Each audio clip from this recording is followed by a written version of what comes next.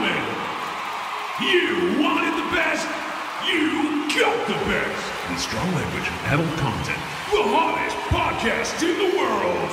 Slowly we rock. Slowly we rock.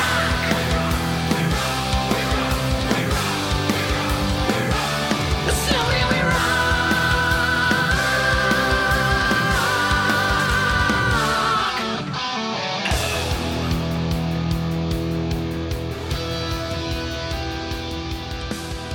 Hey, welcome to the first episode. More energy. Hey, welcome to Slowly We Rock 2021, a brand new year. Same old podcast, same old faces. Welcome to Metal and Rock's funnest and dumbest podcast, the first recording of the post-Trump era. That's right, guys. Our hard work paid off. You're welcome. We did it. Yeah, we did it. After we put on our disguises and stormed the Capitol, we managed to trick I the never world. did get that Viking helmet back. Welcome to Metal's first and dumbest podcast. Welcome to Slowly We Rock. I am your host, James. It is good to be back. It's wonderful. It's been way too long. We've been terrible at recording and even worse at releasing episodes. The ones we've recorded, we've not even put out. But it is good to be back. Everyone, How are you doing? I'm going to go around the room. Lewis, how are you?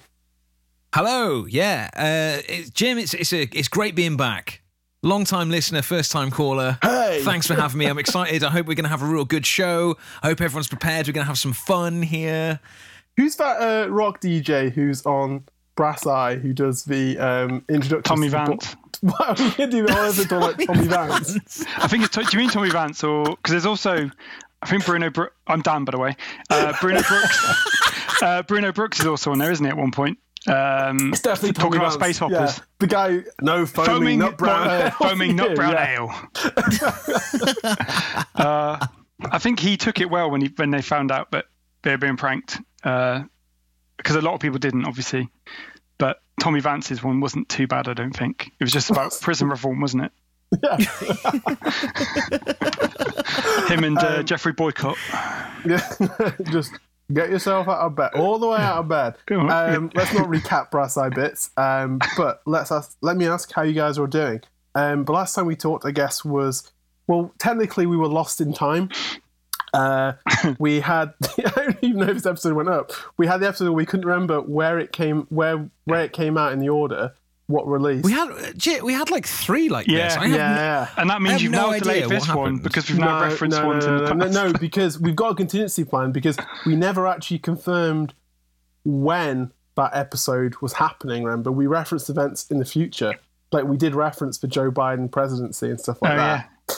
So that episode can come out whenever. It's effectively timeless. This episode has been confirmed to have been the first episode recorded in 2021, post-Trump era. This is confirmed. So, Dan, how are you doing in 2021? Good. If I'm honest, it feels a lot like 2020. I feel like I've been sold a false bill of goods. But certain things, like you said, like being in a post-Trump era is a massive improvement. So that's good. But I'm doing all right. It's just same old at the moment, isn't it, really? As it is for most people in the country. So Worldwide, I guess. For the most part. Well, if you're being sensible worldwide, yeah. Yeah, I saw some posts today when I think it was BS, and I'm not going to lie, I reported it. I'm no rat, but I was like, this just seems like false information. But someone was claiming that every single restaurant in Italy all agreed to open, and therefore the public all decided to go out. And just like that, they basically like overthrew the government in any kind of stay-at-home quarantine type orders.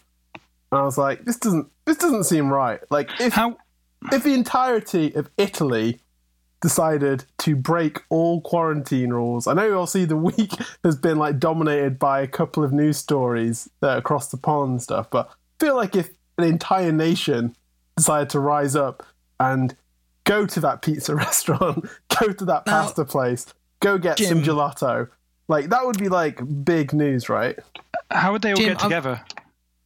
Well, listen. Look, Facebook group. I really don't. I don't want to degrade this podcast with any kind of like stereotypes or any really easy jokes. You should. Heaven forbid. But that I could not think of a more Italian thing to do than to get the entire country to go out to restaurants on one day. And just imagine if the size of our All mailing men list. must be wearing white jeans. And then what happens if you're missed off that list? Like everybody else is open for business and nobody's told you. So you've got up in the morning, you've missed out. Because also just imagine how would you contact every single restaurant in a country? That's just absolutely through clotheslines. You put in the clotheslines in the old balconies. bean tins. You know, Oh, yeah, yeah, exactly. Yeah. Giant tins of Semaphore. like amazing. Yeah, like the really good top quality like Italian tomato puree. Like those like the huge ones. You know, Yeah. that way you can really get the message out there. The bigger the can, the more people it will Louder the speaker. Yeah, louder speaker, precisely. It's just a huge piece of penne. Perfect. That's why it's that shape. So anyway, let's not be prejudiced. It doesn't count if it's Italy. That's fine. Hey, They're good what sports. noise does a Italian pasta phone make? Ringatoni. Okay, good. Ah, Nice. there's a racist dad joke for you. This is good. This is Straight to we're recording 2021. Here we this. go. We're recording this the day after Trump has been evicted, and somehow we've got more racist. Well, it's like at the supermarket when there was someone at the checkout said Happy Holidays, and then a person came forward and said, you don't have to say Happy Holidays, you can say Merry Christmas now because Trump's in office, and everyone in the supermarket cheered. and then everybody clapped. Yeah, everybody clapped. Yeah, Have they still but banned also dropped Christmas? all the food they were carrying. Just sorry, Dan. Did you have something? Is there still a relevant to war say? on Christmas? Sorry, is that still going on? I don't think there's ever a war on Christmas. No. I definitely. People have said there was, so surely there must be. I just wonder how it's going because I've now celebrated 33 of them, so I'm wondering, when are they going to make their move and completely stop it from happening? Also, I feel like aren't we the country that were like, no, you can't celebrate like Eid and Hanukkah, but you can get together for Christmas. Yeah, Yes, that is they correct. didn't say it directly like that. Which if they had done, maybe everyone would have kicked off. They just didn't really address it because Yeah. government are shitbags. It feels. See, there is. I think all the bad stuff so far of 2021, and there's been some very weird shit. It's the that's 21st happened of this January year. for record. Just for you say so far, but go on. Well, it's still better than 2020. Remember, by this point, we had nearly had World War III. Yeah, we were Yeah. recording Apocalypse Part 1. Yeah, and I think Australia was on fire at this point. No, it May was still not be. February. Wasn't it like one thing a month almost? Yeah, maybe. That was really weird. And in March, really took it too far. No, February we had the storms. We had the massive storms where my fence blew down, and it was a problem for the whole nation. famously. That was there going to be is, noted in the when they study this period of time in history. This will be noted. We've got a blue plaque now. Yeah. So I think that the bad things now are just a hangover of 2020. Absolutely, yeah. It feels like there's some good change. I don't know if it's related to what happened yesterday, but I feel like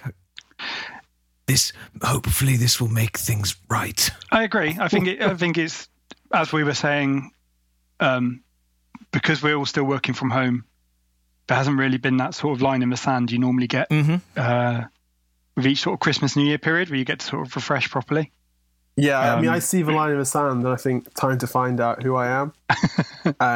But then evolution is a mystery. Full of changes no one sees, so. Just going to commend you on that excellent Triple H wrestling entrance music reference. So, You're welcome.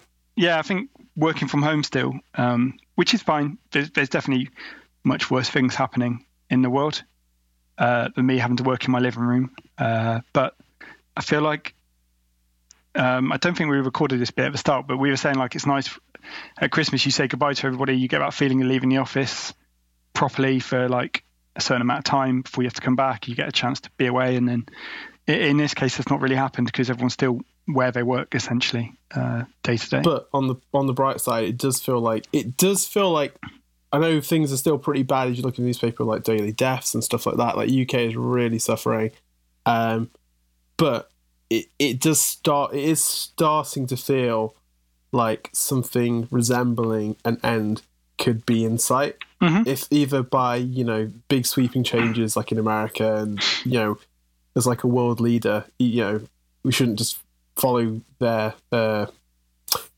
constantly, but they do sort of signify the tone for like a lot of the world. And so that kind of that change just feel like it has a ripple effect on this side of the world. And with the vaccine definitely. and stuff like that, is like I know people have been vaccinated now, which is fantastic, and not just like say older relatives. No, and like things frontline that. workers and stuff as well. Yeah, exactly. You mean sheeple? Yeah. Well, yeah. when Bill Gates tracks you down and does a poo on your doorstep because he knows exactly where you live because he's able to track you with the biochip. It's not in your body. mobile phone or laptop or smart televisions or anything like that. It's going to be an injection. Also, he took a very long time to get this ready. If I was a supervillain and my plan was to track everybody by injections, but I had to cause the virus first, I would have the injections ready to go a lot sooner. But than he has now, done. I just feel like he's dropped the ball there. You'd want to reach a point there where people were like clamoring for it, desperate. Like to make people really want something, you have to take something away from them, right? So you couldn't just be like, "Oh, here's a month of the disease. Now have the vaccine." Like you really have to make people work for it. Maybe, although I mean, in our case, it's not really a first come first serve situation anyway. So I feel like unless he's really into tracking, I don't know, vulnerable people and like old people, I think this is the ultimate first come first serve because they were born first. they were born. No, literally first come first serve. I hadn't thought about that. Do you think they planned it that way? Absolutely, Goes back decades. Yeah, it's just a joke. I do agree. There's definitely an end in sight, which is really nice. I feel I'm not ready to book a holiday yet. Still, because you just realize if you think about it, Windows 95 was actually the target group for the first lot of people who received the vaccine. You had to be within the window of 95 years old. There we go. Silver Go from there, right? Yeah. It just upsets me that 2,000-year-olds will get in there before the rest of us. I hadn't thought about that. That's really annoying. Lewis, Blake, how are you doing? How have you been? Talk to me. How's your 2021 been so far? Yeah, I think you're a little quiet, Lou, but I can hear you. What were you saying? I was just going to say, whatever, we'll move on from that. Jim, what did you say? He just asked you how you were doing. How are you doing? Yeah. It's good to be back. No one's asked you in a while, have they? You're not even used to that question. No, it's been strange. I'm really, really happy though, because I had this really long period off over Christmas, which disappeared and now accounts for nothing almost instantly of being back. But I got the opportunity to watch some like kind of groundbreaking stuff that I have never seen before, like just real obvious cinema. Slowly rewatch. I've never seen. Yeah, I know sometimes we do talk about film and TV and not rock and metal stuff on here, but I don't really give a shit because this is our podcast. We can do what we want. Let's be aggressive as an invisible person that's having a go at us. There hasn't been a gig in like a year. Like, what the fuck is there to talk about? Also, I don't know who you're having a go at, but they know. If they're listening, they fucking know. Cecil and Blake, but please talk me through the classic movies that you've been catching up on. So I've finally seen the Godfather films. Yay! And I've never seen them before, and I'm genuinely so pleased that I've only just watched them. Because I think if I was younger, I probably wouldn't have enjoyed them half as much as I did. Sure. Because it's great. I know this probably sounds really stupid, but turns out The Godfather's good. No, you'd be surprised. I don't think that is stupid at all, because I think a lot of people, because people talk about it so much, they would assume that it's not going to be living up to that hype at this point. Yeah, okay. Yeah. But I think it really does, and this is going to sound ridiculous, I almost think it's underrated now, how good it is sometimes. Yeah. you take it for Because granted. people try and dismiss it, and they make like that shit Family Guy joke about it as if it's their opinion. And they Which one? The Peter says that it insists upon itself. Which doesn't mean anything. Well, yeah, that's the joke, that he's speaking nonsense. But then people will just say that in conversation if they haven't seen it. Yeah. But yeah, I think it's absolutely brilliant. And part 2. I feel like this is the same thing that happened with Citizen Kane towards the end of last year when Mank came out, because that started a whole bunch of conversations, but specifically like, okay, Citizen Kane is meant to be the best film ever, or is it? And much in the same way that people say, oh, the Beatles are the greatest band ever, so it goes, oh, this isn't the best thing I've ever heard in my entire life. It's shit. Because obviously things can either be the best thing ever or the worst thing ever, right?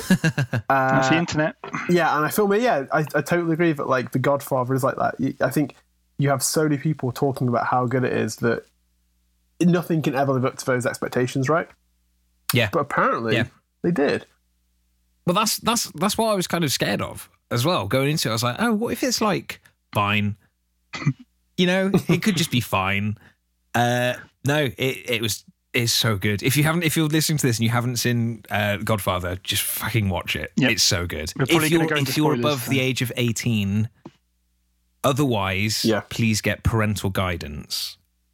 You could watch it with your dad or your mum. Or your no one else. Did you watch? Did you have? Like, oh yeah. Did you watch part 3? No, I didn't. And I know we're saying like you should make your own opinions on things, and everyone said it's not great.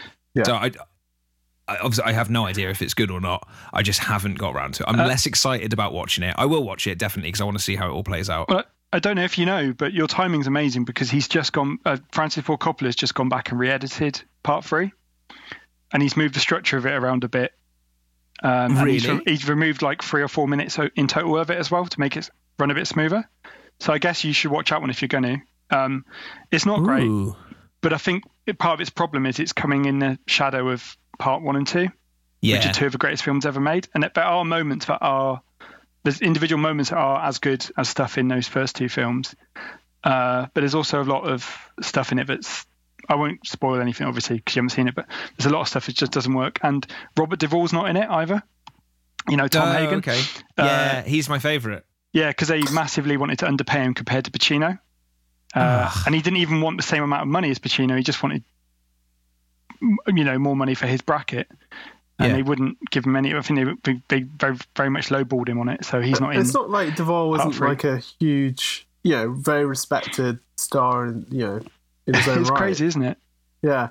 I feel like also maybe Coppola made that movie about 10 years too late. I think he got basically forced into doing it because he needed money. I feel like if he had maybe done it in like the early 80s when the guys were like a little bit younger and Pacino didn't have his weird crew cut in it. Yeah, he's got like a brush cut, hasn't he? Yeah, brush cut, yeah. I thought that would have been like the right time for it. But yeah, I've never watched it either because I've always heard, okay, it's nowhere near as good as the others. I even had the box set and I just never bothered watching it. I actually had a copy of it and just never bothered with it. I feel like I might go back and check it out with this new version. But kind of like, for ages, like I always knew that like 80s Iron Maiden, amazing. 2000s Bruce Comeback Iron Maiden, really good. I knew 90s Maiden was rubbish. I'm like, why am I going to listen to that? What's the point? In the end, we did listen to the whole thing. But I put it off for ages because I was like, I know it's not going to be as good. The earlier stuff is so good. Why would I go listen to this rubbish middle period stuff where I can just enjoy good early stuff? That's kind of how I feel about The Godfather. And I guess what you're saying there is we were absolutely correct to have all those preconceptions. Totally, yeah. What were your sort of favourite bits, or what were the sort of standouts of the 2 films? Again, like all of the obvious shit. Brando was just incredible. Worth every penny, isn't he? He's reading off of, if you can believe it, he's reading off of cue cards in some of those scenes. That's amazing. Yeah. And it also prompted me to learn more about him. And he is so interesting. Yep. He's done some really cool shit. He's done some very strange shit. Yeah, but he's done some did really very, good stuff. very progressive, interesting stuff as well. He's amazing. He's worth every penny of that performance in that film. And then he was meant to be in, the end bit with the party in part 2. Yeah. He was meant to be in that, but he refused to do it. So that's why it's a surprise party instead of like a sit-down dinner. There's loads of stuff like that. Like I got really excited because I was like, oh my God, we're going to see him. We're going to see him again. And we didn't. Do you know James Caan got paid his entire wages from Godfather 1 again to be in that scene in Godfather 2? Fucking hell, got his really? full pay for one scene where he's having to go at Well, it was funny as well because the day before we watched Godfather, we watched Elf. So, James Caan double bill.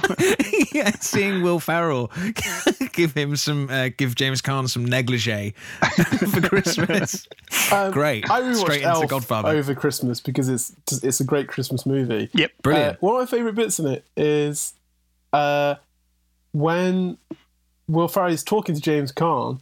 And he just keeps saying, I love you, I love you, I love you, I love you, I love you. Because that's exactly the kind of thing that like a 5-year-old who's just really excited to see their parents would say. I saw a film critic on Twitter saying it would be great if more films opened with Bob Newhart just explaining the general setup and feelings of the film. Because then I was imagining like the start of Rise of Skywalker with like him being like, well, we don't know how, but somehow the Emperor's returned, I guess, and that's where we are now. Can we also please celebrate 12 months of Rise of Skywalker being our punching bag? Oh, do you think that's why we didn't record in December subconsciously? Well, we ran out of jokes. Well, no, we just sort of. I reckon we all felt very maudlin, and we couldn't work out why. And it turns out it's because it's been a year since somehow. Yeah. That was when we stayed up till 3:30 in the morning. Do you think they just paused continuing to write that film? And it's only today that they've put out new updates. They could be adding stuff to Disney Plus as we speak. There's a dagger. Okay, no, I can't even. You guys don't get it, okay? Yeah. It's a bit like how you wait to be older to watch Godfather. You need to be like in your 90s to really appreciate. Before I ask you about a couple more films you checked out, I would love to also know what you thought of Godfather Part 2. Because part 1 is just iconic scene after iconic scene, right? I always feel like I get the first time I watched Godfather, I had I call it like Simpsons deja vu, where you realise that you're seeing the original source of something which was then parodied years later in The Simpsons. Yeah. But because you were a kid, you saw it in The Simpsons first. And I would say probably about 90% of Citizen Kane and most of The Godfather Part 1 has been parodied in some point in The Simpsons. But then I got through to Godfather Part 2, and actually there's loads of like amazing stuff in there. Some of it maybe hasn't been as homaged over the years as the first one, but I feel like the second one, like to tell an even bigger, more epic story and to have like the two timelines running parallel with each other, right? Yeah. It's such an achievement. What do you think of Part 2? Especially like De Niro playing great that role, right? I really, really liked. It was interesting. I think I preferred, or I got more enjoyment from 1. I think it just felt way more contained. Mm-hmm. 2 felt much more like, in a good way as well. You know, in Once Upon a Time in Hollywood, when nothing really happens, but you're just so immersed in just life, just these people's lives. 2 was way more like that. It's I don't know. It just felt like a slice of life. I really, really loved it. It doesn't hold your hand, does it? Part 2. No, not at all. Like I thought that I missed so many things until about like 20 minutes in. I was like, what the fuck have I missed? It's like, oh, they're really not giving anything to the audience. You have to pay attention to everything. Yeah, I think the main point of confusion in 2 is that, you know, Frank Pentangeli, the guy with the really hoarse voice who like almost turns on him. That was meant to be Clemenza from the first film. But the actor insisted he wanted to write his own lines for Part 2. so he ended up not being in it. Because once I understood that bit, that whole bit makes a lot more sense. Because it's like, who's this guy? Where's he come from? But The Simpsons do parody Part 2 because Homer imagines himself as Don Fanucci Yes. being the given donuts in the street. Yeah. One of my favourite scenes is Nero stalking like the rooftops and stuff. The Loved bit it. when he when the light's buzzing and the Don goes to tap it and it just illuminates De Niro's face on and off. Oh, I feel like I know what I'm doing this weekend. But also, 2 is kind of weird because like the first one feels like a classic gangster story in a way, because there is the Italian mob. They're in New York, right? You've got like that vibe, the energy. Second one is like a deconstruction in a way. It takes you. Obviously, there's still some of it set in old time New York, but it takes you as far away from New York as possible. You've got Michael out like near Lake Tahoe. Is it Lake Tahoe? Yeah, he's it is. yeah, and like Vegas and stuff, and then he's off to Cuba. And it's about as far away from like that traditional setting for like a mobster movie as you can kind of imagine in a way. And I love that about it. Also, Hyman Roth is like incredible. And like Pacino in both of them is just amazing. It's so nice. Probably the greatest performance by an actor, possibly. It's superb. And isn't it funny how understated and contained he is in that film? Like when he erupts in that film, he really erupts. But I think that's what broke Pacino, because obviously he didn't get an Oscar for that. And then they gave him a make good Oscar because his 80s were pretty much awful after Scarface. Mm-hmm. And then they basically gave him a make good Oscar for Scent of a Woman, where he plays quite a big character in that. Right. And then pretty much from there onwards, you just get big Pacino constantly from like, which is great. Like I love, and he still can be quiet when he wants to. But He also went off and did a lot of theatre right in the 80s. I think so. Yeah, his film output was absolutely. Yeah, it wasn't a good decade for him. But it makes me wonder. Like he comes back and he's spent like a decade performing on stage. He's in front of the camera again. Everything's suddenly much bigger. No, it could be. Yeah, that's a good point. That's probably giving him a bit too much of too much credit. I mean, also, I watched Heat and The Devil's Advocate like in the same week over Christmas, which are basically like the 2 biggest Pacino performances. Was that Christmas Eve?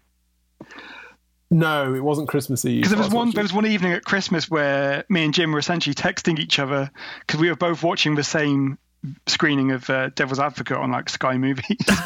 Oh, cool.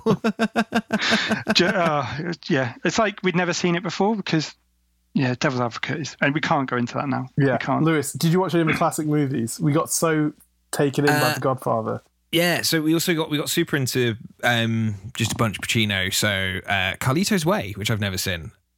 Do you like it? I really enjoyed it. It's good, isn't it? It's sort of cheesy, but like in it. It works. But he was great in it. He's amazing. Yeah, he was really Sean good Penn. in it. Yes, Sean Penn is what? He's got what, like an afro, curly afro. Yes, thing, right? he does. Yeah. What is the deal with Sean Penn? Because I don't know anything about him as a person, but I just assume he's awful. Yeah, yeah. He's why? he's very intense and very. Not a lot he of seems to be humour him. incredibly self-serious. Yeah. I mean, there was a lot Okay. of, which I think is now not true, but apparently there was a lot of rumours in the early 90s from either Madonna or him or both, or that he like beat her. Yeah. But then also in more recent years, that seems to not have been the case. Okay. So that's all very strange as well. They had a very high profile relationship. I've never been a Sean Penn fan. I've always found him way too self-serious, way too intense, which is weird. Because Between Two Ferns is amazing though because of that. Yeah. Yes. And there's always something about him I've always just found like quite uncomfortable. Yeah. And his after he won his Oscar for Milk, I feel like he's dropped off the face of the earth. Yeah, I think is that his second Oscar? Did he win one for Mystic River as well? I can't remember. I can't remember. I get confused. I didn't realise you watched Carlito's Way though, Lou. That's that's a good film. But Carlito's Way is a good one where everyone in it is someone you recognise, like throughout the whole film. Yeah, you even had Aragorn pop up. John Leguizamo's in it as well, isn't he? Yeah. But more importantly than any of these things, this has led us to. I've been on we've been really enjoying some mafioso binging. Have you seen Goodfellas? Oh yeah. Okay, good. Yeah, I thought you had. Yeah, sorry. Love that film. Yeah. And it's led us perfectly to The Sopranos. Yes, the best. Have you seen it, Jim? Have you watched it, Jim? Sorry, can you say that again? Someone rude was talking over you. Unbelievable. Have you seen it, Jim? Yeah. Yes, of course. So this is my first ever run through, and I'm pretty I know one very, very, very big spoiler, which I'm guessing is how everything ends, but I don't know any context to it at all. Oh, sure. So other than that, I think I've managed to do really good at avoiding 21 years worth of spoilers. Good. I think you're probably all right now because no one's really talking about it as much as well. Yeah. It's not as. So where are you up to now? You've watched the first 2 series. Yeah, we have.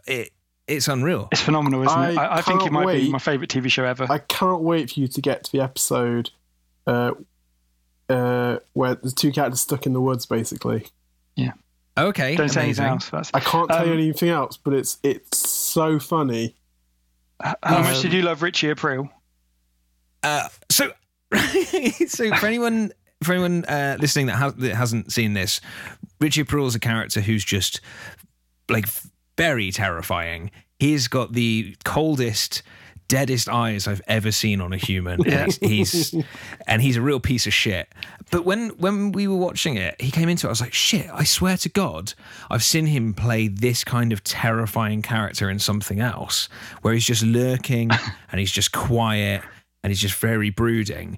I was like, what was it? Because I remember it being really good, and it was definitely Everybody Loves Raymond. No way. That's amazing. Yeah, he plays the father of one of Robert's girlfriends. That's the thing about Richie Aprile. He's a brilliant actor in it. The guy who plays him is a brilliant actor, but he's clearly at least 15 years too old for the role. Yeah. Oh, yeah. It was really strange. Because it's clearly a dye job, isn't it? His hair. Also, talking of hair and Sopranos, Joe Pantaleones. Yeah. Oh, is he? Yeah, okay. Yeah. With his Kevin and Perry centre parting. It's incredible, isn't it, his hair? I love that show so much. I love all the characters in it are just absolutely brilliant. Like Uncle Junior, Tony's mum. Yeah. I'm so excited for you to watch more of it as well. It's really cool. It's so good. James Gandolfini is just, the cast is amazing. But Gandolfini though, just unbelievable, incredible. Yeah, taken way too soon, that guy. You shouldn't like Tony Soprano at all, really, on paper when you look at the stuff he does. But the way that James Gandolfini portrays him and what he brings to that role really I don't know if it would work as well any other actor in the role, because they were looking at Ray Liotta originally to play Tony Soprano, which obviously you can't know because that's so different. You wouldn't know how that would compare. But yeah, I think the way James Gandolfini plays him is just incredible because he manages to walk that tightrope between you never fully think he's an utter piece of shit. It's always in and out, I think. You feel sometimes like you're getting manipulated as much as the people in it. Oh, absolutely. Like his charisma. Yeah, he's incredible. He's the archetype for pretty much every TV lead male character for these prestige type drama shows in 20 years. As far as you wouldn't have Don Draper in Mad Men. You wouldn't have Walter in Breaking Bad. I was just going to say Breaking Bad. Was it Ozark as well? Whatever Lee Schreiber does in Schreiber, in that TV show where he's trying to fix John Boy's toilet. Yeah. You wouldn't Succession, right? Absolutely, definitely not Succession. A TV show where the pitch for it is every single member of the cast is fucking horrible, and yet you can't help but watch it and enjoy every minute of it. I know people who gave up on Succession because of that. Me and my sister basically send each other Succession screenshots and quotes constantly to say, why isn't it back yet? Why isn't it back? Have you seen Succession, Lewis? No. Okay, I think it's on Now TV. It comes and goes. It's from Jesse Armstrong, who was one of the co-creators and writers of Peep Show. Okay, yeah. And he's made it huge in America now and won like all these awards for this TV show. But the pitch of the show is basically imagine like a Murdoch style media empire where the head of the family is kind of maybe on his way out, and he's got lots of children working around him who are all desperate to take over the empire. Okay. And it's about this power struggle to take over, as well as like the interpersonal relationships between the way they play off each other. There is not maybe like a single good person on that show, and yet you can't help but like watch it. You kind of root for them all as well as they kind of like stab each other in the back. Like I also like in Peep Show how like the actual like quality of jokes and the lines like constantly like there's always like a funny joke and a memorable line, and Succession is no different. Like the actual horrible shit they say to each other is incredible. Yeah, I would. It's probably it's my favorite show, new show in a couple of years. And it's cool. It's it's Brian Cox really good. Yeah, plays the head of the family. OG Hannibal Lecter and all sorts of other stuff. I thought you meant the Softly astronomer? spoken astronomer. Sadly not. Very different vibe. Again, we don't know now because they cast the wrong Brian Cox. We'll never know what it could have been. But also, Lewis, do you know your Sopranos watching is incredibly well timed, because there's a prequel movie that would have been out by now if not for I've heard about this. if not for the coronavirus. And I think it's a prequel. I'm familiar with the coronavirus, yes. I couldn't think of what it was called, which was nice for a second, and then back to reality. But it's going to be about Christopher's dad, and Tony's dad, I think, and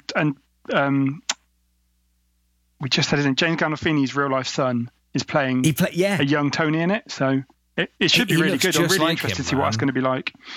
He really looks like him. Yeah. It's really sweet, and I know he's really chuffed as well about just being able to kind of carry on his dad's legacy a bit. It's just all very nice. But yeah, I don't understand how all of these terrible people can make you love them so much. Gandolfini especially, I don't know how he does it, but he's never... You're right, Nels, he never goes beyond that line where he's completely abhorrent, right?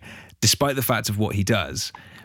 But he can just turn a heartbeat and be the most terrifying person on screen. Yeah, I think what I find really, because it is a really funny show as well, The Sopranos, as being the humour's fantastic, and there's a lot of it. How blunt a lot of them get sometimes with dealing with situations, I think is what makes me laugh the most. Like they'll avoid violence a bit, and sometimes they will just do the most blunt force, pull in a China shop solution to an issue, completely out of nowhere.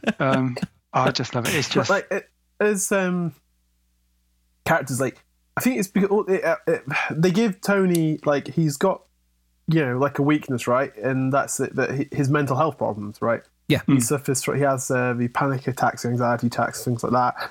And I think that vulnerability helps. I think when you talk about like casting Ray Liotta, like I guess I'm trying to think what Ray Liotta would have looked like in '99. Like I mean, if you look at him in Goodfellas, he's like a tall, handsome, a bit rough around the edges because he's a gangster, but handsome, like Hollywood-looking dude. And James Gandolfini is a character actor through and through, and I think that helps. I think if you had someone who was a bit too like, if you had like a Pacino in Godfather Part 2, where he's just fucking terrifying. Yeah, it's just scary. Yeah, you don't want to be around him. You're like afraid to be in the same room as him. It wouldn't have worked. But like having this kind of like heavy breathing, anxiety attack suffering, heavy set, sort of schlubby, but also physically imposing when he needs to be dude. Especially in the early seasons, he's in real shape in the first couple of seasons as well. Yeah. Yeah. And he's but a also big it dude focuses as on well. both families, doesn't it? Which is the other big thing about it. You get as much of his real family, like his wife and kids, as you do with his other family as well.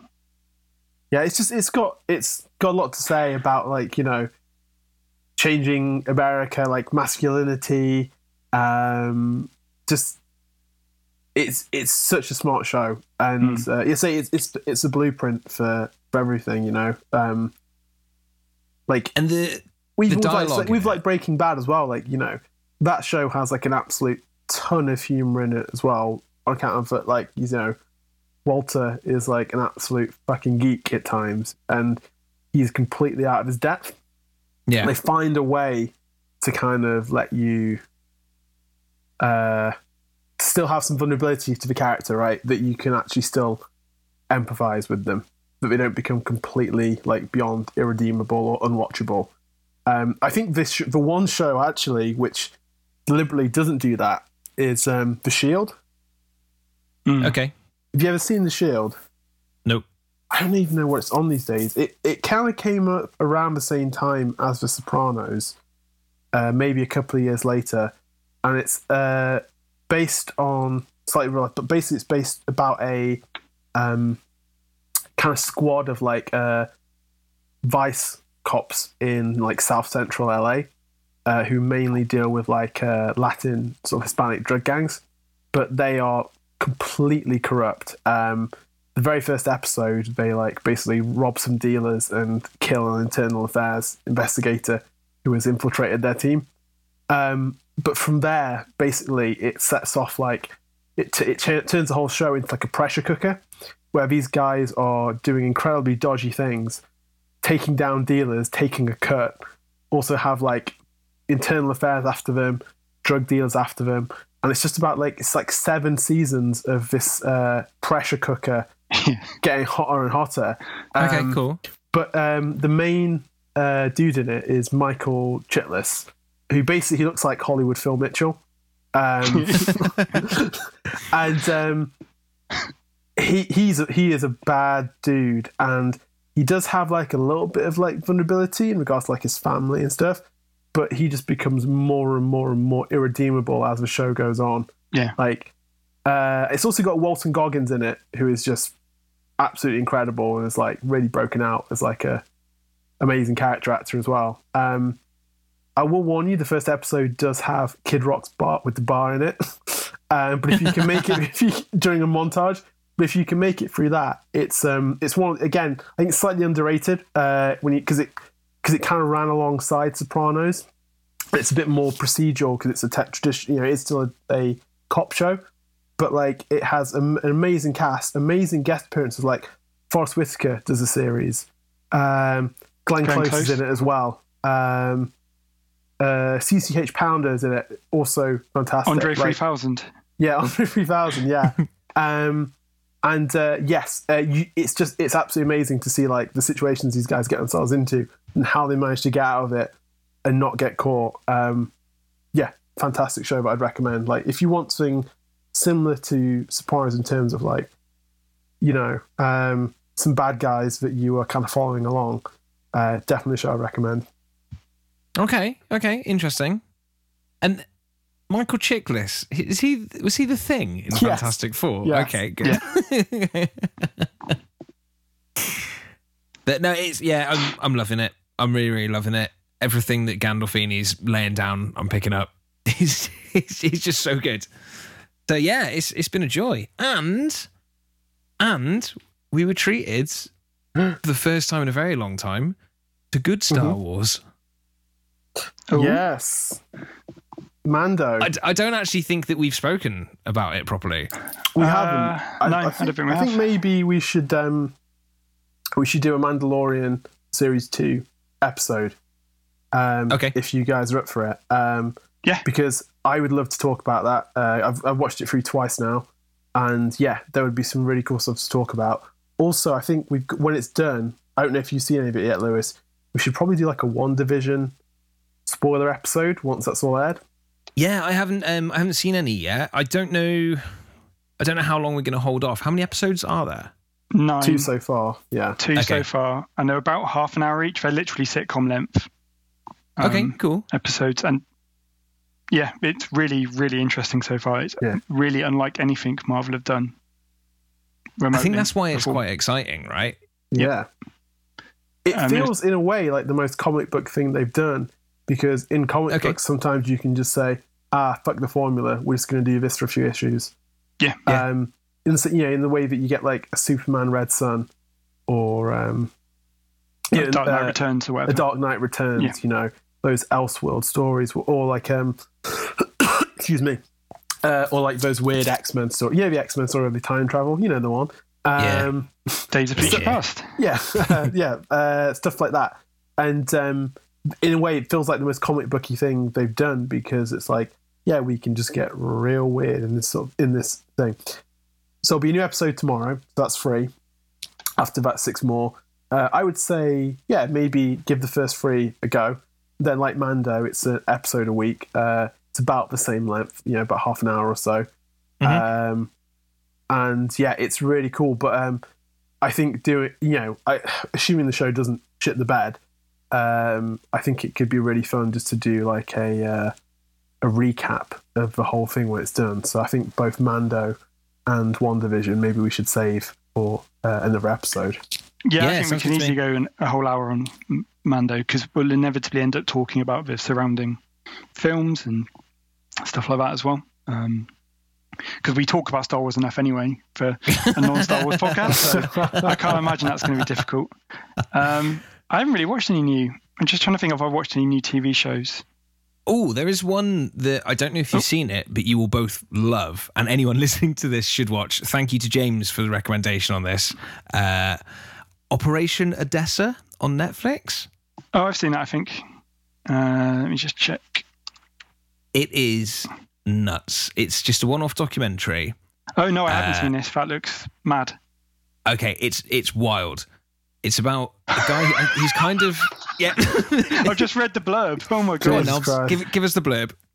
A Russian mobster, a Cuban spy, and a smooth operator from Miami scheme to sell a Soviet submarine to a Colombian drug cartel.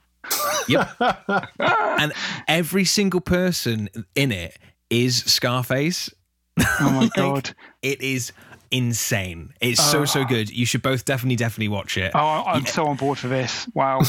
And you cannot help but love the one guy as well. It's a real Tony Soprano situation going on. He's a man called Tarzan, and he's this big Russian dude. Okay. Wow. Yeah, I will definitely report back on that next episode. That is okay. Ticking a lot of boxes for me. Yeah. Excellent. What about you, Jim? Have you seen anything? We haven't spoken about any music yet. I know. I've been watching like a whole bunch of movies. I've committed this year to doing Letterboxd properly.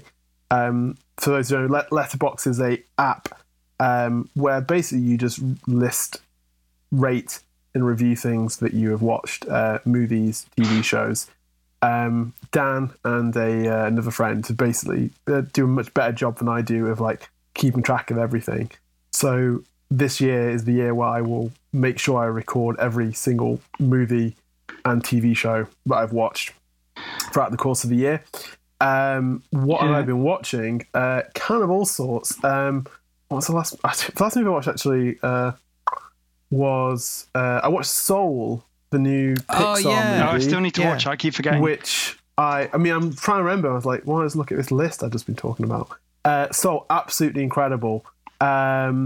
So good. Like, I'm not like, it's not that I don't like those movies like Pixar and a lot of animated films. I just don't necessarily go out of my way to watch them. That's what I'm like. Yeah. So I know that there's some specifically which are like, oh well, this movie is like incredible. Like Inside Out is incredibly high regarded. Mm-hmm. Up is very high regarded. Coco, like some of the more like recent, like Toy Story 4, people seem to really like that one as well. I was like, okay, let's get back on this train. Okay, I'm currently stealing someone's Disney Plus login. I should probably take advantage of that. So I watched Soul, and it was absolutely awesome. Just for anyone who somehow doesn't know what it's about, it's Jamie Foxx as like a kind of middle-aged band teacher in New York who has aspirations of being a jazz musician, but has never quite made it, not even close to making it. And he finally lands his dream gig when he is abruptly killed. And he's about to go to heaven, and he realizes that no way, I can't die yet because I still have so much I want to achieve in life. I've not become this like incredibly famous jazz musician. And so it's about him trying to basically find his way back to Earth to complete this gig alongside another soul he meets, voiced by Tina Fey, who basically has never gone to Earth to inhabit a body to become a person, because she looks at Earth and goes, it just looks like a lot of hassle. Life doesn't seem that fun. I'd rather just hang out in the ether and just keep on enjoying my life doing not a lot of anything. They both basically end up, this is like all trailer stuff, they basically end up back on Earth in like a bit of a silly body swap situation, and it's kind of all about them learning, the value of, living, what it means to be alive in like 24 hours on Earth. It's got a soundtrack by Trent Reznor and Atticus Finch. They're just on fire at the moment, aren't they? Atticus Ross, yeah. Atticus Finch. I keep calling it Atticus Finch, yeah. Atticus Ross, which is absolutely amazing. It's really funny because like they have such a distinctive sound, and you're watching a Pixar movie and you can hear bits of Nine Inch Nails playing, and like this is just very weird and creepy. But it's amazing. The animation's absolutely stunning.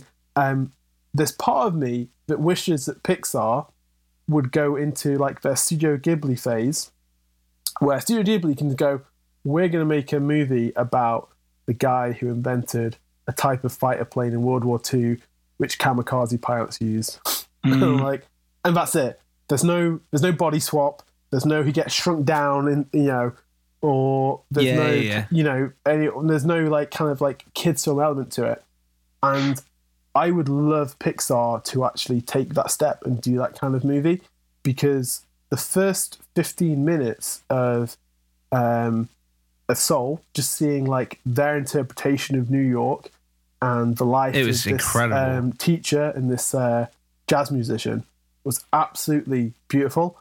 And I was thinking like one day, like just make that movie, just make that slice of life kind of movie where we just see the regular world through your eyes, because I agree. They are so talented that they like, even though it's fun and they are making kids films, I feel like they could tell that story. They could tell that not necessarily more adult story or more mature story, but they don't have to have like just ground the hook. Yeah, exactly. Just ground it. But honestly, 5 out of 5. Like, I guess it's probably the first new. I guess technically it came out like right at the end of last year because it was around Christmas time. But for the sake of my list, it's the first like new 2021 movie I've seen, and like it is 5 stars easily. I absolutely loved it. I thought the biggest thing, there's two big things of that film that I absolutely adored. Was one, the sound design is incredible. I actually didn't know that it was Trent Reznor. I had no idea about that, and it makes so much sense. But it just feels really unique to that film, and it didn't feel like, I don't know, you always had to kind of readjust of like what you'd expect from a Pixar film, just from the music. Like it's so strange and it's so different, and it's wonderful. And the other thing was the kind of the message about it is all about. I don't know if this is kind of spoiler territory. I haven't seen it, so yeah, okay. Basically, the message of the film is a really important thing that is so easy to forget. And it felt so appropriate for lockdown, where you're very much stuck inside your own head, and you're holding yourself. Okay, I'll definitely watch it this weekend. Where you're just holding yourself to something. Yeah. And all the negative energy that can come with that. They just sum it up perfectly, and it just felt like the perfect film for lockdown. Yeah, I mean, like, it's one of those we kind of lament being locked down and stuff like that, and yet here we are just having a chat, and you go, God, that's really fun, right? Mm-hmm. Yeah. Going for that first pint post lockdown, you think, oh my God, this is absolutely incredible. And the film is very much about like, sweet, isn't it? Yeah, exactly, and that's kind of what the film absolutely nails. And I think because it goes into like the kind of like kids film formula, it does make where the film and the story it's telling and where it's going a little bit, you know where it's going to go. Yeah, right? Yeah. And so, but there's nothing wrong with that, because like it's fun to have your expectations matched. But yeah, it made me itch for that Pixar slice of life story. You know, absolutely. But God damn, what a great movie! Absolutely fantastic. I'll tell you what movies I've watched so far this year. Yeah, I've watched 20. I said I hadn't watched anything. I've watched 20 this year. Oh, well done. Christ. I think I've watched, what's that? I've logged 12 films this year. Okay, cool. Train to Busan. Oh, how is it? I've been recommended that a million times. Good fun. Yeah, it is a good ass zombie movie. Not the goriest zombie movie you're ever going to see, but it's just a fun film, isn't it? Really fun, yeah. And I don't know if it's specifically because it's like a Korean movie or whatever. There's like real melodrama in it as well. Okay, cool. Of melodrama. I watched Last of the Mohicans. Great. More melodrama. Awesome movie, yeah. With like one of the best soundtracks ever. And some of the best running ever committed to film outside of a Tom Cruise film. Yeah, Daniel Day-Lewis basically just like he's kind of going for like the guy on the cover of the romance novels. Okay. Yeah, he's channeling that energy. I watched the first 3 Matt Damon Bourne movies, which is just get better and better. After watching Queen's Gambit, I watched the adaptation of Emma that came out last year, and between Queen's Gambit and Emma, it genuinely made me wonder what people's normal eyes look like. It was just really confusing. A couple of highlights include Uncut Gems again, because it's just incredible. Well, you want to relax or something, don't you? Yeah, exactly. Knives Out again, because it's also amazing. Yeah, that was good fun. I fucking love that film. And I also watched, to keep on the Disney train, I watched the most recent adaptation or remake, whatever, of Mulan. Oh, I haven't watched that yet. Okay. But also, I don't really want to watch it because I quite like the original. It feels like watching a contractual obligation. Well, the whole and thing. they cut the Donny Osmond song out, so what's the point of watching it? The whole thing just feels like they were like, well, we have to remake all of our movies because that's what we're doing, and so I guess we've got to do Mulan at some point, so let's do it.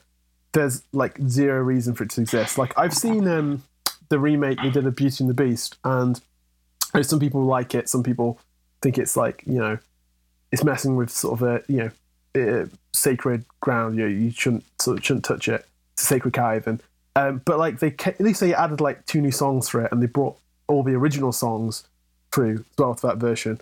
Mulan takes out all the songs, but it doesn't quite go for a full-on historical epic. It still feels like a remake of a cartoon. Oh, really? But it takes some fantastical elements out. You haven't got Eddie Murphy as a dragon in it, but it also leaves some in as well. So you really feel like you're not getting the best of either. You're not getting a full-on historical drama with big spectacle and outfits. You get a little bit of that, but you're not also getting the fantasy element of it in full. You get a little bit of it, and you're not getting the songs. Sounds like it couldn't commit to one or the other, so it kind of fails at both. It was just cool. I'm just oh well, yeah. Michelle Yeoh, Donnie Yen, Jet Li, they all got a payday, so good on them. I'm just really confused. Yeah, Gong Li also gets payday. Yeah. I'm just really confused with all of these live action remakes because other than money. Which is the answer to this question? Why? I don't care, and I don't think it's anything to do with how dare you? I love Lion King. How dare you touch Lion King? It's nothing like that. I just don't see how they could bring anything more interesting than these wonderful animated films did. It's just money. The Lion King's the perfect example, right? I love Jon Favreau. But who cares if the lion looks more realistic and is voiced by Beyonce? That means nothing. It's very cynical. I think it's 2 things. Mainly, it's money. Yep. Ultimately, and then also makes the world go round, right? For some of the directors, it's either a stepping stone to something else, because that's a very unique opportunity in this day and age to direct something like that, or it's I'll do this for you, and then you let me do X, Y, Z. Okay. I don't think without Jungle Book being a big hit, and that one's actually quite decent, but still a bit pointless, that live action Jungle Book, but it's quite decent in places. But I think without that, you probably wouldn't get Jon Favreau end up doing Mando and stuff like that. Yeah. So I think that's what a lot of it is. Yeah, because I feel like Jon Favreau's time with Marvel and Disney, obviously he still appears in Spider-Man, Iron Man, and Iron Man 3 and the Avengers movies. But I very specific. It's weird because I very specifically remember him walking away from doing Avengers or another Iron Man movie, and he was like touted as being the guy who was going to do Avengers initially before Joss Whedon stepped in. And now in hindsight, I think actually I want Jon Favreau's first Avengers movie. But I remember him walking away saying after Iron Man 2, because that's when they had set up like Thor and Captain America and Black Widow. And I remember him just saying, yeah, it didn't feel like my movie anymore. I'm making like their movie, not my movie. Whereas he said with Iron Man 1, that felt like it was my film. But then he went on to do a remake of The Jungle Book and The Lion King. I think Lion King must have been some kind of favour. Yeah. I think Jungle Book, you could say, it's probably interesting to use that technology in that way. And that created Mandalorian. Yeah, well, because you've got a live-action human in that film with everyone else's CGI. Because Mando feels way more... I don't know if it's necessarily feels like Jon Favreau specifically his thing, because I don't really know what Jon Favreau's thing is. I couldn't tell you. It doesn't feel like it's the same people that made... Oh, here we are again talking about Star Wars. It doesn't feel like it's the same people who made the sequel trilogy. No. But that's the thing with this Mulan remake is, I just don't know who it's for. It's just that it just seems like it's a very cynical cash grab, and I think you could probably say for a lot of, it's funny we've gone to the opposite end of the spectrum. We've gone from like a Disney related property in Soul, which is like one of the best movies I've seen in the last like 12 months, to Mulan, which is just the most stock by the numbers kind of thing. And they seem to be in this weird situation where like obviously Disney's always going to be like, okay, how can we put something out which is going to make the most money, and they're very protective over everything. But it's interesting to see like when it works, how well it works with like a WandaVision, with like some Marvel stuff, with the Pixar stuff, and when it doesn't work, and you just get something which is completely disposable, like Mulan and like The Lion King and stuff. Even though you get some of the same creatives in there as well, it's weird. The House of Mouse, what's going on? I think it's that whole thing at the minute that there seems to be this feeling that if you want to make $1 billion or $5 billion from a film, then it needs to cost at least $1 billion to make. And everything's just geared so hard in Disney that we have to spend as much money, and everything has to be huge, and everything has to be as over the top, and all the CGI, and put every single thing that we can into this to give people their money's worth. And it's definitely not the case. They can't afford a loss anymore. They're so constantly built on profits now. It's anything less would be seen as a failure now. Yeah. But it's absurd because you can't keep going like that forever. So it'll be interesting to see what happens. Just make a film. They've gone for a real shotgun approach. And I think obviously the last 12 months, the fact that, no one's really been able to make any money from releasing anything in the cinema has kind of shown that you can't keep this escalating budget and spectacle thing up, because it's going to backfire. It's going to backfire. And so you've got all of these studios that sat on potentially like these hundreds of millions of dollars worth of investment, which they can't even do anything with. Yep. And also the fact that, people will lose interest, right? Like a big part of why you want to go and see movies is because of the constant hype cycle. As soon as you start to remove that hype cycle, the interest does start to wane, right? Like, I admittedly wasn't super excited for it to begin with, but like, I am less interested in seeing Black Widow now than I think I ever have been. Yeah. I want to see the new James Bond movie, but I just want it to be done. I just want it done. Yeah. So Fast and Furious, like just get it out. Just let it get out. Let it happen. Let me move on. Onto like whatever the next thing is.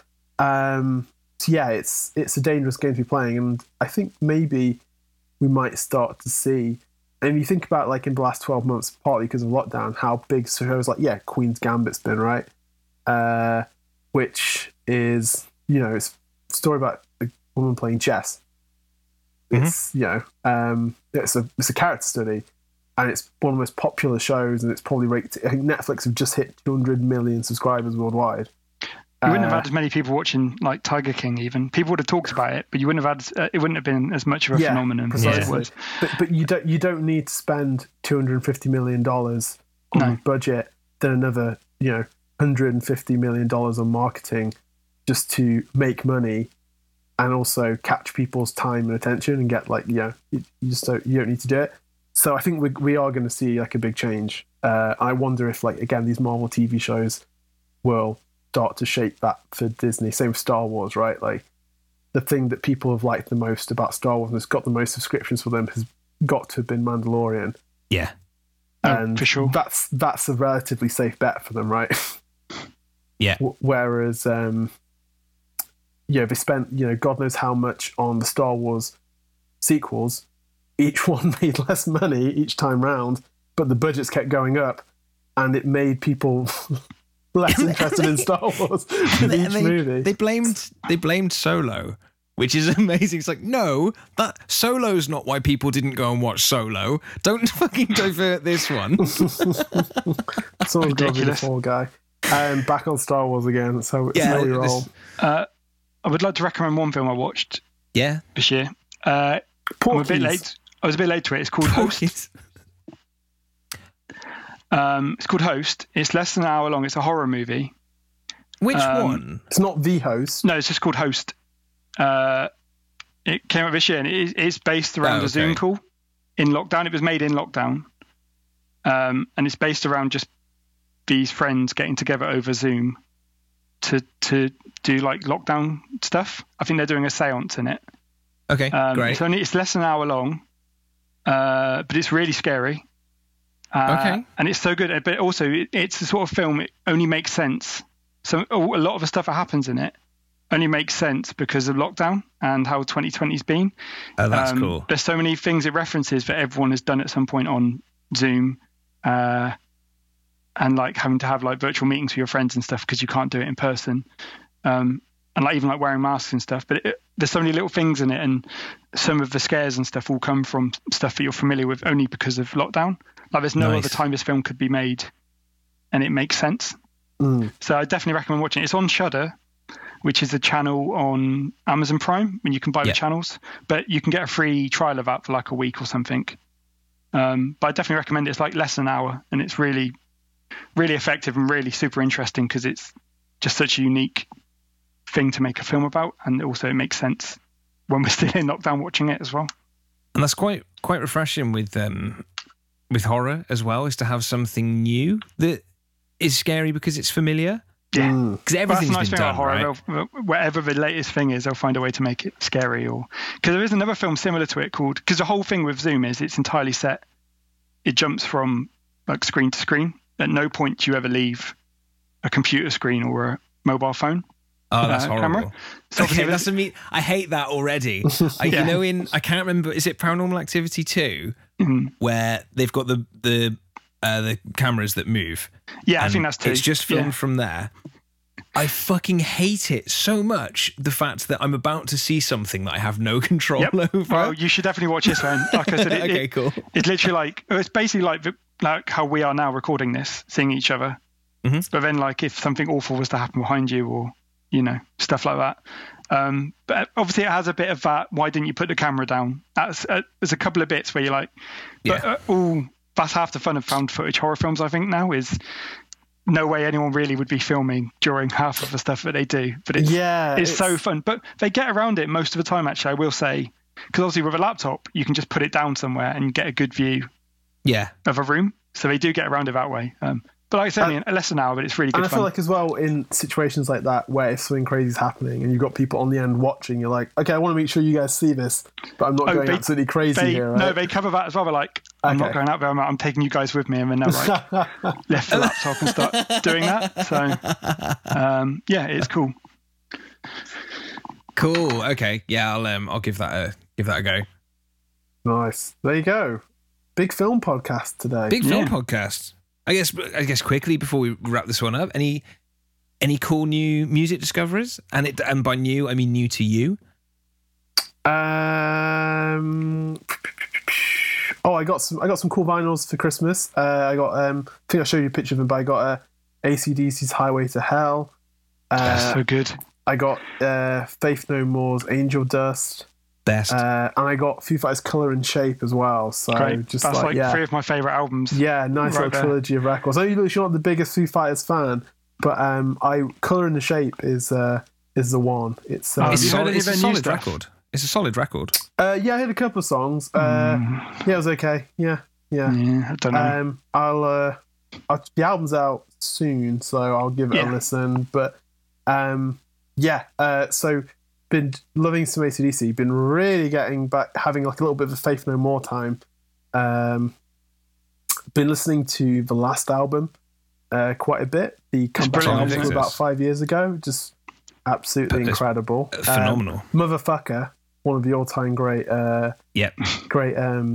Faith No More songs. Also, did you know Tomahawk are releasing a new album, or have literally just dropped a new album? Yep. I feel like this is like, okay, we've had a Bungle album, I know. Tomahawk album. I feel like a Faith No More record's got to be dropping soon, right? This could drop one on Yeah, us. but that's exactly. If people want that, that's exactly why it wouldn't happen. Exactly. They just Nobody was expecting really for them to do another record. I mean, they did one almost out of nowhere. Yeah. almost out of spite for people, like getting over it. It's very, it might be out of spite actually, because it's a great album. It's very aggressive, that album as well, though. But it doesn't sound aggressive for the most part either. There's just a mood to it. Yeah, There's exactly. a mood There's a and real sense of dread when you're listening to it. Oh, it's so good. So but good. yeah, apart from that, I mean, I've just been like catching up on stuff from the last year. Like, I think without a shadow of doubt, my favourite record from last year was, in fact, we should do this in an episode actually. Hence we say, I don't know if you guys all did like your Spotify best of 2020. Yeah, and I would just like to point out, fuck Spotify, because I got hacked the shit out of without knowing. And I only found out because of this this Wasn't top a single play country thing. artist on there? What's going on? No, so I went on. I was like, oh, cool. What was my most played tracks? And there was a track that I don't even know what the words are. It was in a foreign language. No recognition of this at all. And apparently, in one day, I listened to it 600 times. I was like, no, this isn't right. So there was one track by one artist, and then like a 5-track EP by another. I listened to them after. I've never heard them in my life, and apparently I've listened to them hundreds of times last year.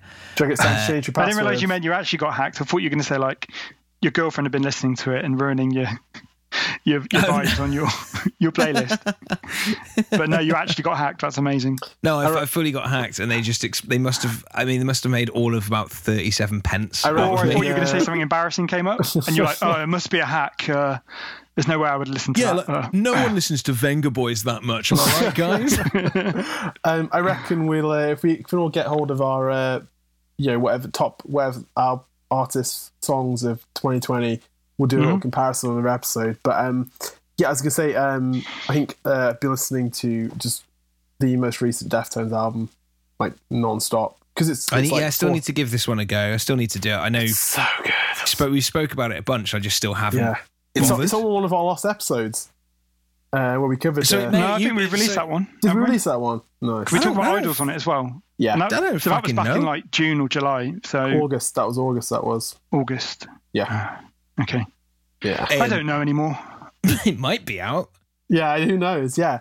But yeah. Depending so- on if Sorry this about one's been that as released well. before it or after it. Because I managed to get hold of a PlayStation 5, so cool. I've been playing a lot of that. I've been playing lots of Spider-Man Miles Morales, Cool. which is real good.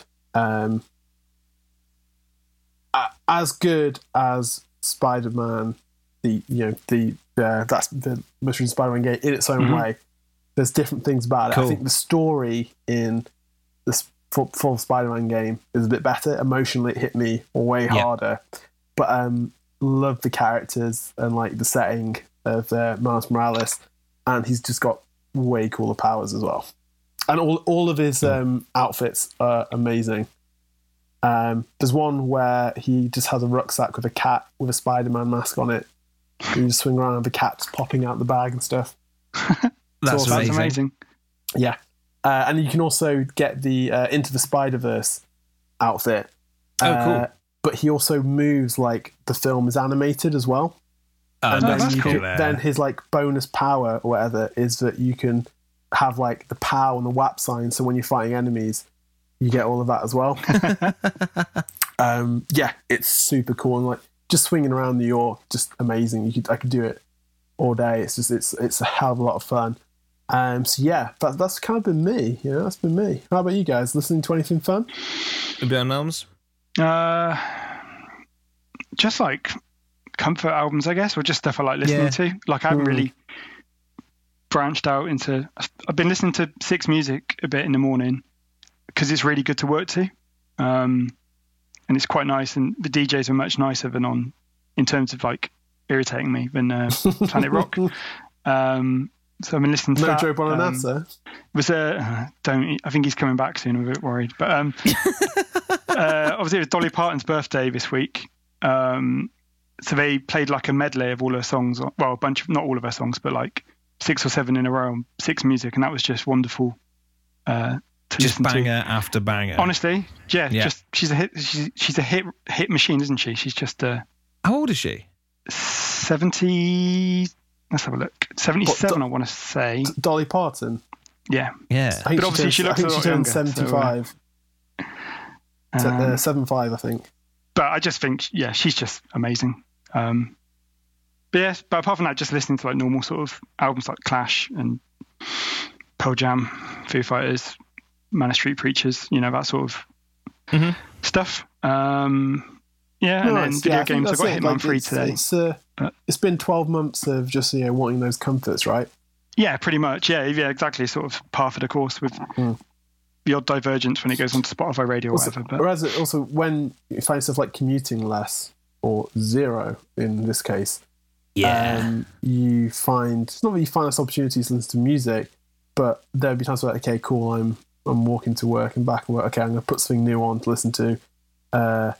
Whereas like now, it's funnily enough when I'm at home, I'm just put on. I'm at home, I'm comfortable. Just put on like an old favourite. Especially if I'm doing stuff around the house, it's hard for me to concentrate on the new album as much. If I'm working or even like doing like housework and stuff, I find it harder to listen to something new while doing other stuff because I just want to concentrate on it. So I'll go for a walk and stuff if I listen to new albums normally just to take it in. Lewis, how about you? Well, I think apart from this weird song that you've been listening to hundreds of times. I think my playlist from last year was mostly comfort songs. But this year, I think because I'm trying to put a lot of energy into like creating music this year. That's my 2021. Like get my shit back on track. And I think it's going to sound a bit Garth Marenghi, but I think I've genuinely listened to more. I think I've written more music than I've listened to. Otherwise, today actually, I thought, whose songs I like every one of that I've heard, but never checked out. Talking Heads. Really? Oh, I've only ever heard hits, right? And I've always enjoyed them, but I've just never bothered to dive in deeper. You're in for a real treat. They've got a really, really great discography. Yeah, Remaining Light is one of my all-time favourites. I've got the vinyl of that on the shelf. I can't be bothered to grab it. You have to take my word for it. That was the one that I listened to today, and it's fuck me. How have I gone without this for so long? This is so up my street.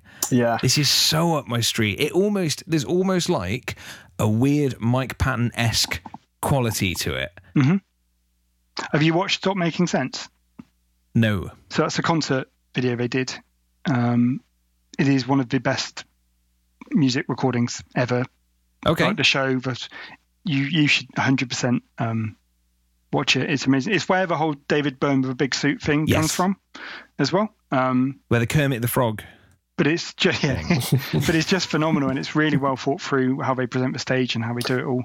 Yeah, I think a few versions of those songs as well are like the definitive version of those Talking Head songs to me. I think so. Heaven is definitely like the version on that, the stripped back version is definitely like the primo version for me. Well, they bring out all the musicians song by song. So the opening song is Psycho Killer, and it's just David Byrne with an acoustic guitar and then supposedly a tape deck playing a drum beat in the background. Okay. And then they slowly bring everyone out bit by bit until like halfway through the show you've got everybody and all the other. It's just brilliant. It really is. That's really phenomenal. Cool. There's almost a bit of a an Oingo Boingo vibe to a lot of it as well. I mean, they're very like sort of experimental art, post-punk sort of bands. Yeah, as well. that post-punk new wave, like some polyrhythmic stuff going on Remain in Light, especially like that Brian Eno attention to detail and production and stuff. Yeah, I love that album. It's one of that in particular. I like most of Talking Head stuff, but that album is like if I had to put together like my my top 10 non-heavy metal hard rock type albums, that would easily fit right in there, like without a shadow of a doubt. It's almost hypnotic, right? Yeah, it is. You find yourself like your foot tapping without even realizing it. Yeah, that's how. As the first three songs go along, you're like, okay, cool, bit of funk to this, bit of groove to it, and then the pace picks up with each song before you get to Once in a Lifetime. But like by the time you get to the end of the third track, I'm just like bouncing back and forth. Fantastic album. Oh, I'm glad you discovered it. I'm glad you're into it. Yeah, I'm very excited to carry that one on. Otherwise, I thought the other day, I was like, I'm going to check out Garage Inc. Because it's one of those ones that I don't know if I'm wrong in the... Like, I've always thought, like, why don't I love this? Everyone that I talk to absolutely loves Garage Inc. and it's really highly rated. And whenever I think of it, I think of Whiskey in the Jar and how great that is and how wonderful the production is. It's just one of the best sounding versions of a song ever. So I tried listening to that again, and I've made up my mind. It's terrible. You don't like the album? I wouldn't go that far. My problem was it was always the most expensive album in the shop, so I never owned it.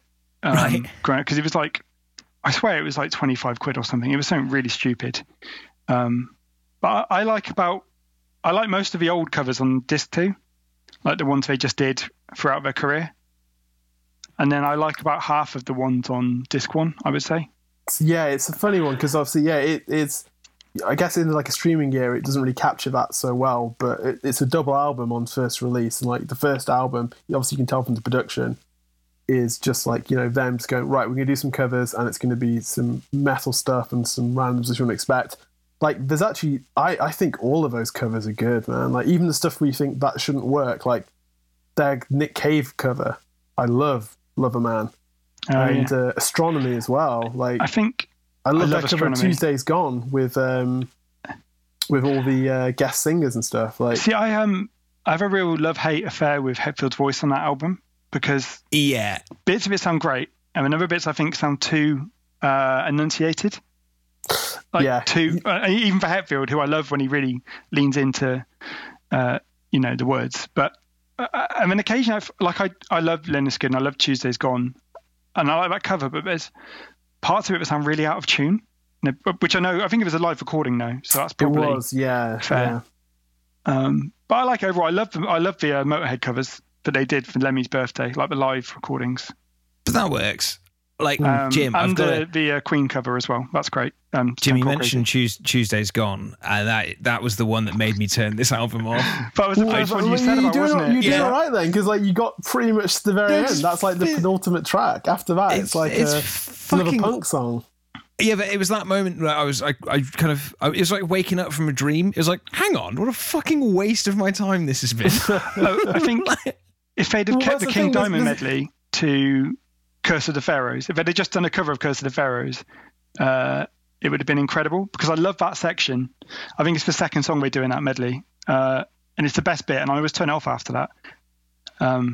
Because here's how I feel, okay? I think Free Speech for the Dumb is great, like the guitar at the start. Yeah, I do like that one. Yeah, this is where I could turn out. I love it. But It's Electric, like take a leave out of Diamond Head. Yeah, whatever. No. Sabracadabra with like National Acrobat in the middle. Like I love that version.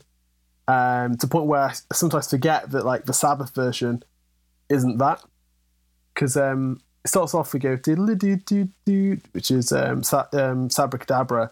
Then we go into National Acrobat, which is the slower, heavier bit. Then back in, I think that works amazingly. Turn the Page, I think, is like a great version. What I will say, I'm being harsh. It's not the worst thing, right? It's not essential by any means, though. But this is, to me, this is the CGI Lion King. Like, why would I want it's this? a covers album. Why would I want this when I could listen to all of these songs, minus Whiskey in the Jar, being done way better, and I don't have to listen to James Hetfield sing Tuesday's Gone? I love James Hetfield. A train to roll on, yeah. Yeah, that's the one he really leans into it. The fuck But I is feel that? like most covers albums, you can level that out. Yeah. There's nearly always one. I mean, I love Whiskey in the Jar. I love the original, but I think their version's so bombastic that it's different enough where I don't feel like Yeah. they're two almost very different songs. Because obviously with Thin Lizzy, it's more of the traditional folk Yeah. style song, which it is originally. And then the Hetfield one is more like we're getting drunk at a house party. Yeah. Yeah, I Also, think that's feel it. like Most as well, of it like, doesn't go that far. It doesn't stray far enough to really make it something completely like new Astronomy? and exciting. No. Do you know what I big do really production. like? Astronomy by Blue Oyster Cult. I fucking love that song, and I really feel- don't want to hear I think- Metallica do it. I think some of like the thing about like the original like 598 EP and the B-sides and stuff like that is they almost sound like they could be Metallica songs in their own right. And I think a lot of the best covers, not just Metallica but in general, you kind of you forget, you know, they're so good you forget who did the original, right? It just kind of becomes their own song. And there's other stuff where you hear the cover, you're like, okay, it's very obvious they're doing a cover of this. Like people like Weezer, you need to do a cover of Toto's Africa. Yeah. And we do a cover of it, and it's like, oh, okay, yeah, it sounds like Weezer doing Toto's Africa. Okay, I don't need this. And Again, that's think, another covers album where some of them are quite good, yeah, but most of them are like, yeah, sounds like Weezer doing. You know, yeah, which I think is the problem with most covers albums, to be honest. I'm trying to think. Yeah. yeah. Of a And covers I album. think the best bits of Garage Inc., like Die Die My Darling and Whiskey in the Jar, is when you just think they work so well. It's like, yes, I'm just listening to this really good Metallica song, and then there's other bits where you go, yes, I'm listening to Metallica cover a song, and yeah, and I think there are some bands that I don't know. Some bands are great at doing covers, and some bands like you can tell they're doing a cover. That makes sense. It's how comfortable It's they are a really with the hard material. one to pin down, right? It's really difficult to explain. There's a je ne sais quoi. Yeah. It's really, really, really difficult to explain Like, why. have you ever heard Megadeth's it's cover of different. Out on the Tiles by Led Zeppelin? No. I've never heard a good don't- Megadeth cover. Anarchy in the UK, right? Yeah. No, I think they're all dog shit from what I can remember. They're Well, there you threatening to go. put a new album out soon, aren't they? I'm excited. The last one was I am. really good. The last one was amazing, and the interview with David Ellison said this one's going to be very different, which I don't believe him. I don't believe. I mean, I'm happy. I don't want it to be different. I want it to be. They're so inconsistent. You just don't know what's going to happen, do you? I think the law of averages is kind of telling us what we need to know about this album already now. Yeah. Do you think we've It'll been be spoiled such with the a last fluke. one? Whereas It'll be such a fluke if it's as good. Yeah. yeah. But then as soon as it's rubbish, Dave Mustaine will blame the record label or someone else for his inability to write like 9 good songs. I'd love to see him do a solo album and blame everybody. That would Have they? be- So Did they he manage- kind of did. The System Has Failed was meant to be a solo album, and Fuck. then that says a lot about his personality. yeah, and then they made him do it as a Megadeth album. And it Made him. just sounds like Megadeth. him? Who made him? Yeah, I know. Like the record label held him at gunpoint. It's like, dude, you're like one of the most successful like metal musicians of your generation. He like, doesn't think so. Yeah, he's got chip on the shoulder, but like, Yeah. but like, who is forcing you to do anything? You can't blame anyone, and like, you have enough, but you can self-release it if you don't like it. Like, He come on, you doesn't can't blame strike anyone. me as someone you could push around at this point. It's so bizarre, this idea that there's some kind of heavy in a suit at Like a when he record did label that can get him to when do he what he wants. re-recorded a Tout Le Monde with Christine Scabia from Lacuna Coil Vocals, and he was saying before it came out, this was always how I envisioned the song. This is always how I imagined it was going to sound like. This is always how I wanted it to be. And then about a year later, it's like the record label forced me. They forced me to put it on. Like, if you do something like that, just be like, I wanted to see what it was like doing a duet version of it. own it. It's not for everybody. I just wanted to do this. It's my music. It's so weird to be like, with your own song and your own ideas, to then go like, actually, I was forced into it. Blackmail. I can't say too much, but I think that's They're the listening. word on the street as well, is that one of the last acts as president, Donald Trump pardoned the upcoming Megadeth album. Along with a St. Angus snare drum. was Mustaine wasn't a Trump follower, was he? Probably. I think in the early days he probably was. Do you know the one that really gets me? I still can't get my head around it. The guy from Ice Earth? Well, no, that I could see coming. If you listen to Glorious Burden, that is long time coming. No, Johnny Rotten. I still cannot get my head around that. Don't. Yeah, Don't. I really can't go into that. Yeah. Ugh. What a piece of shit. How disappointing and just like shite is that? He's just a fucking phony, isn't he? It just shows that he's been a phony this whole fucking time. Well, that's what I worry about. Or is it just a point where he's like lost touch? Probably. No, Yeah, well, they were exactly. quite. It's like one of those things where it's like it's led to They were like a quite lot manufactured. of critical reevaluation of the Sex Pistols, and the people say, "Oh, well, they were never a proper band, or they didn't do anything," and this, that, and the other, all kind of come out, and it's like, get where you're coming from, but like. No, They're at the was brilliant. forefront of I like a think it's huge fucking cultural shift in the UK I think it's a perfect and the album. world, right? And so what if they worked with like, Vivian Westwood and stuff like that, whatever, like that's it, like punk and fashion, they've been hand in hand since day one, and Yeah. just that's why we are where we are. Yeah. But now what a fucking idiot. So. But yes, what an idiot. Yeah. Fuck But I off think it and do doesn't- country life adverts again. Yeah. Oh God. I mean, it's been a long time coming, but still, you don't want to see it, do you? Not. I feel like there's a certain point where, like Trump, if you support Trump, that's it. Yeah. Beyond redeeming. It's kind of hard it's to really justify it strange. now, right? I would say if you've consistently followed him for the whole 4 years as well, I would say is the other thing. I feel like Yeah. maybe early on, I mean, you realise, oh, actually, no, this is no good. But I feel like if you've been committed to him for four years of this bullshit, then you're like, what the fuck are you doing? Yeah, I wonder if it's people who are like, they're in so deep, they feel like they have to commit. Or Also, if it's just... It might just be me, and obviously he's not been president now for a day or two, but as soon as they banned his Twitter, didn't it feel like he went away? It's amazing. Yeah. I don't even really use Twitter. Only recently have I even got an account. Yeah. But even with me not really being on Twitter at all, it feels like he vanished from my sort of, daily life. Yeah. Within, it's astonishing, isn't it? My favourite thing at the moment is every couple of days now we're getting more and more mugshots of the fucking morons that invaded the Capitol building, and they didn't wear masks because they're anti-maskers, and they filmed the whole thing. And every couple of days you get a new one of these pillocks that have, terrorists, which is what they were. And all they've done is they've shaved their beard off. And it's getting me very sad, bold-faced looking men. And there was, I think we'll have to wrap it up soon because we've been going like over an hour and a half. I know, but it's it's just been a so fun funny. one. But I was gonna say because there's that she was like 22-year-old woman who stole Nancy Pelosi's laptop and was planning to sell it to the Russians. And literally the plot of like Burn After Reading. Burn After Reading. Yeah. The Russians. Hell. Yeah, you should be very concerned about the security of your shit.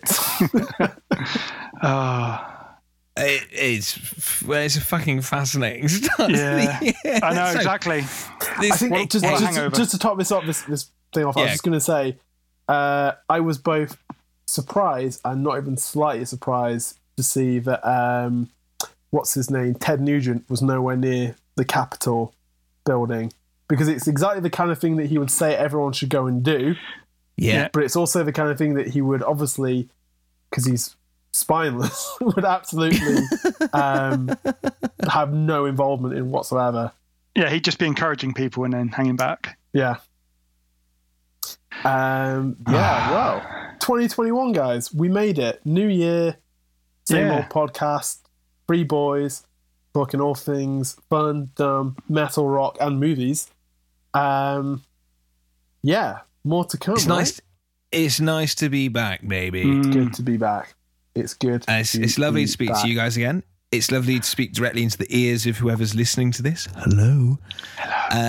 If you've enjoyed this, and if you want to hear more from us, I think we're probably going to try and be a bit more regular now. We're going to be slightly more accountable for getting regular content up I play a massive part in that, and I've been slack as fuck. It's the end of last year just became this weird blur. I mean, if anyone has a problem with our output, I would just say look back over the last 12 months of world events, and then maybe reevaluate yourself. But we will be back very, very soon. And if you've enjoyed this, please, the best thing you can do for us is to recommend it to a friend. If you think someone might like it, if you think there's an episode that you've enjoyed that someone else might get a kick out of, send it their way. Why not? Just give them a little prod. You can find us online where we are at Slowly Rock on Twitter. We are at Slowly Rock Podcast on Instagram. I'm slightly out of practice of this. And we're on Facebook and everywhere else where we are at Slowly Rock. Or, alternatively, if you want to get in touch with us directly, you can message slowlywerock@gmail.com and we'll answer that on the cast. If you want us to. If you don't, then... we're probably going to ignore Email it. us and tell us you don't want to do that as well. Yeah, Either way, email us. Totally. Yeah. But no, thank you so much for listening. Guys, it's nice to be back. It's nice to see both of your faces and hear your voices. Wonderful. It is wonderful. Been good. Well, take care, everyone. Adios. That's it. Bye. Nice. Oh, the tree on I don't know. line. Yeah.